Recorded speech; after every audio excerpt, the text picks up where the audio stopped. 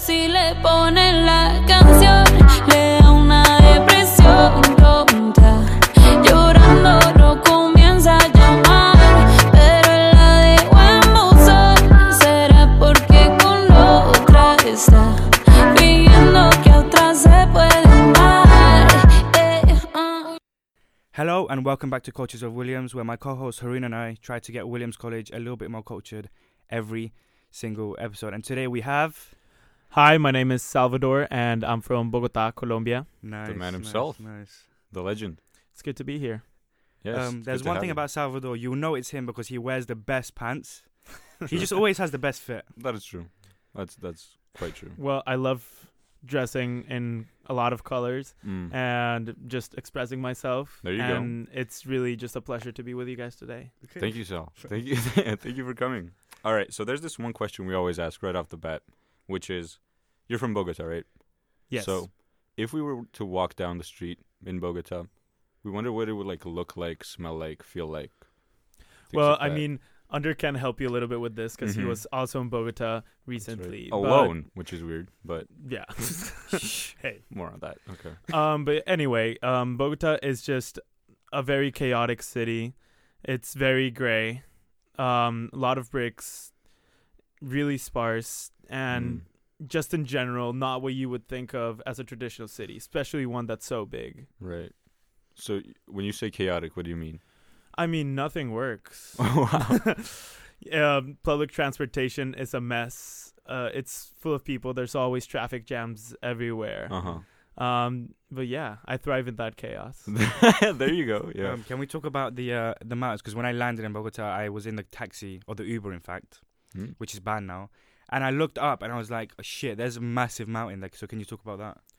Yeah, well, I mean, I'm sure you kind of felt this, but Bogota is 2,600 meters above sea level. So we are surrounded by mountains. We just live in the mountains. And this also just like brings you a lot of altitude sickness when you're just like not used to it. Yeah. Even me just like coming back in December break, I just like felt a little bit of a headache, felt a little bit woozy. And yeah, it's tough getting used to. Right. So what do you think the people are like in general in Bogota? Well, I mean, from an outsider perspective, we would be very warm. Relative to other parts of Colombia, we're a little bit more uptight. I see. We are very polite, excessively so. We'll say please, thank you, and all of that thousands of times. But we'll still do like bad things. It's kind of our thing. We're just a little bit mischievous, even though I love that. Even though we say please and thank you all That's the time. Sal for you. That's Sal. Yep. Okay. Let me ask you this question. Do you think Bogota is the best city in Colombia? Or Oh, yes, hands down. I mean, Medellin is delightful. Cartagena is full of sunshine and everything, but Bogota is the most exciting city. Yeah. You can do all types of stuff. As I said, it is very chaotic, but like I love that. You always like have something to do, and you like have that spirit of a city, which I think is just so essential. Wow. Whereas other cities are a little bit more boring. Yeah, Okay. well said. Nice. And do you want to go back to Bogota after you graduate to work there, or? Well, that's a tough question because I do love my country and I do love Bogota, but I would find it very hard just to like live in that same private school environment that I lived in and just like sending my kids to the same like environment I was in. Okay. Because in Colombia, if you want to get a good education, you have to go to a private school really. Okay. And there's only a limited number of private schools. And I enjoyed it a lot, but it's also just like a very stuffy and very restricted environment. Okay. Right. Okay, I think I'm gonna know the answer to this one before I even ask you. But if me and Haroon came to Bogota, we took the flight from Boston. Are we flying from Boston this time? We are. Okay, We are. from Boston, we fly into Bogota. Where's the first place you would take us? Well, the first place I would take you would definitely just be my home. Yes, that's the Thank you. second time we've had that. Oh, okay. Thank you, Salvador. Good answer. I would just want you to introduce you guys to the people I love, which is one of the most special things about Bogota to me. Beautiful. I have a cat. Nice. He's really stupid, really small, very sickly, What's very his name? cute. His name is Icaro Icaro. or Great name. Icarus in Yeah, we named him when we were like 13. Not a great name. Great name. I think that's a great name. Honestly. Yeah.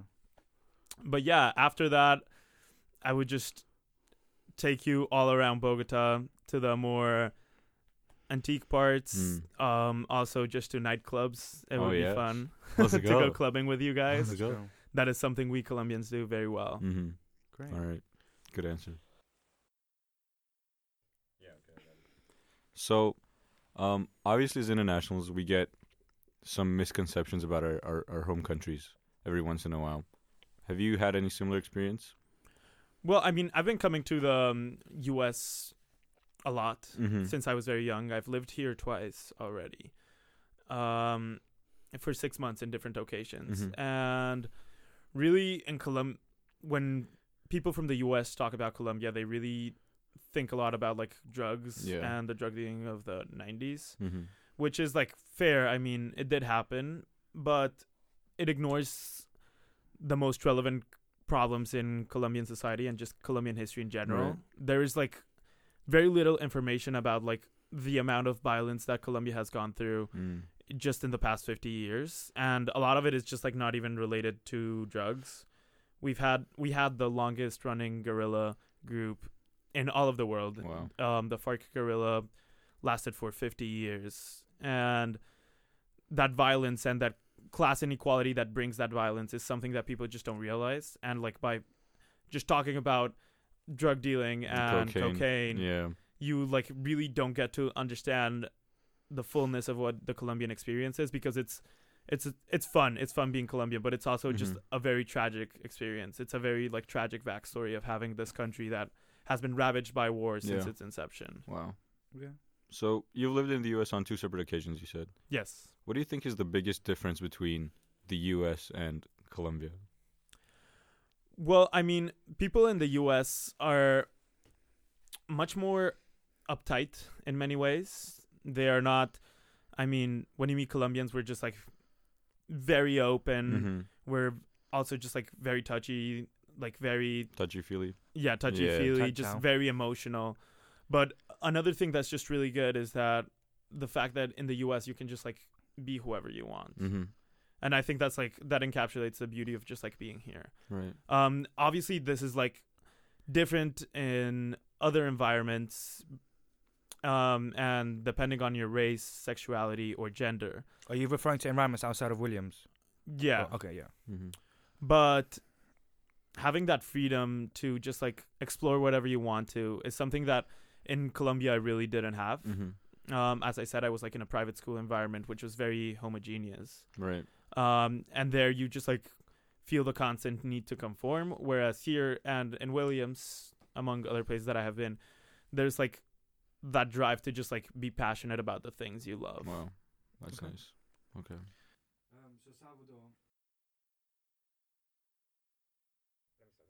So Salvador, we like to ask a question about like the languages that we all speak. So I imagine in Colombia you grew up speaking Spanish as a first language, and sort of a part of language is slang, right, between your friends. So like, what's like your favorite slang word that you used to use back home? And I don't know if you still use it here with all the Spanish speakers, but Well, I mean, my favorite slang word right now, because like, I mean, you guys know me. I get a slang word every month, and I just like run it to the ground. Bacon head. There you go. But right now I'm very obsessed with this Colombian slang word called tusa. Tusa. Tusa. It's Okay. like the feeling that you have when you break up with someone. Ah. And Damn. there's like this very there's this very famous song by Karol G and Nicki Minaj called Tusa, Mm-hmm. Okay. which is very good, and it's just like blowing up right now. Uh-huh. And it's such a good song, and like that's what has brought me to appreciate that slang more than I did when I was back in Colombia. So what word love was it last month? Do you remember the word that you run to the ground?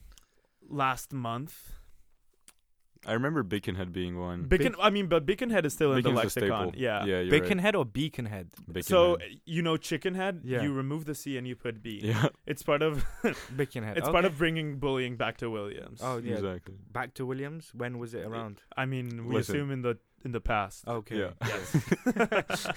We're not getting into that history. Um, All right. game time.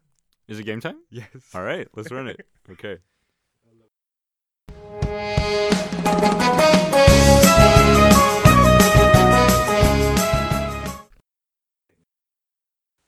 All right, Salvador.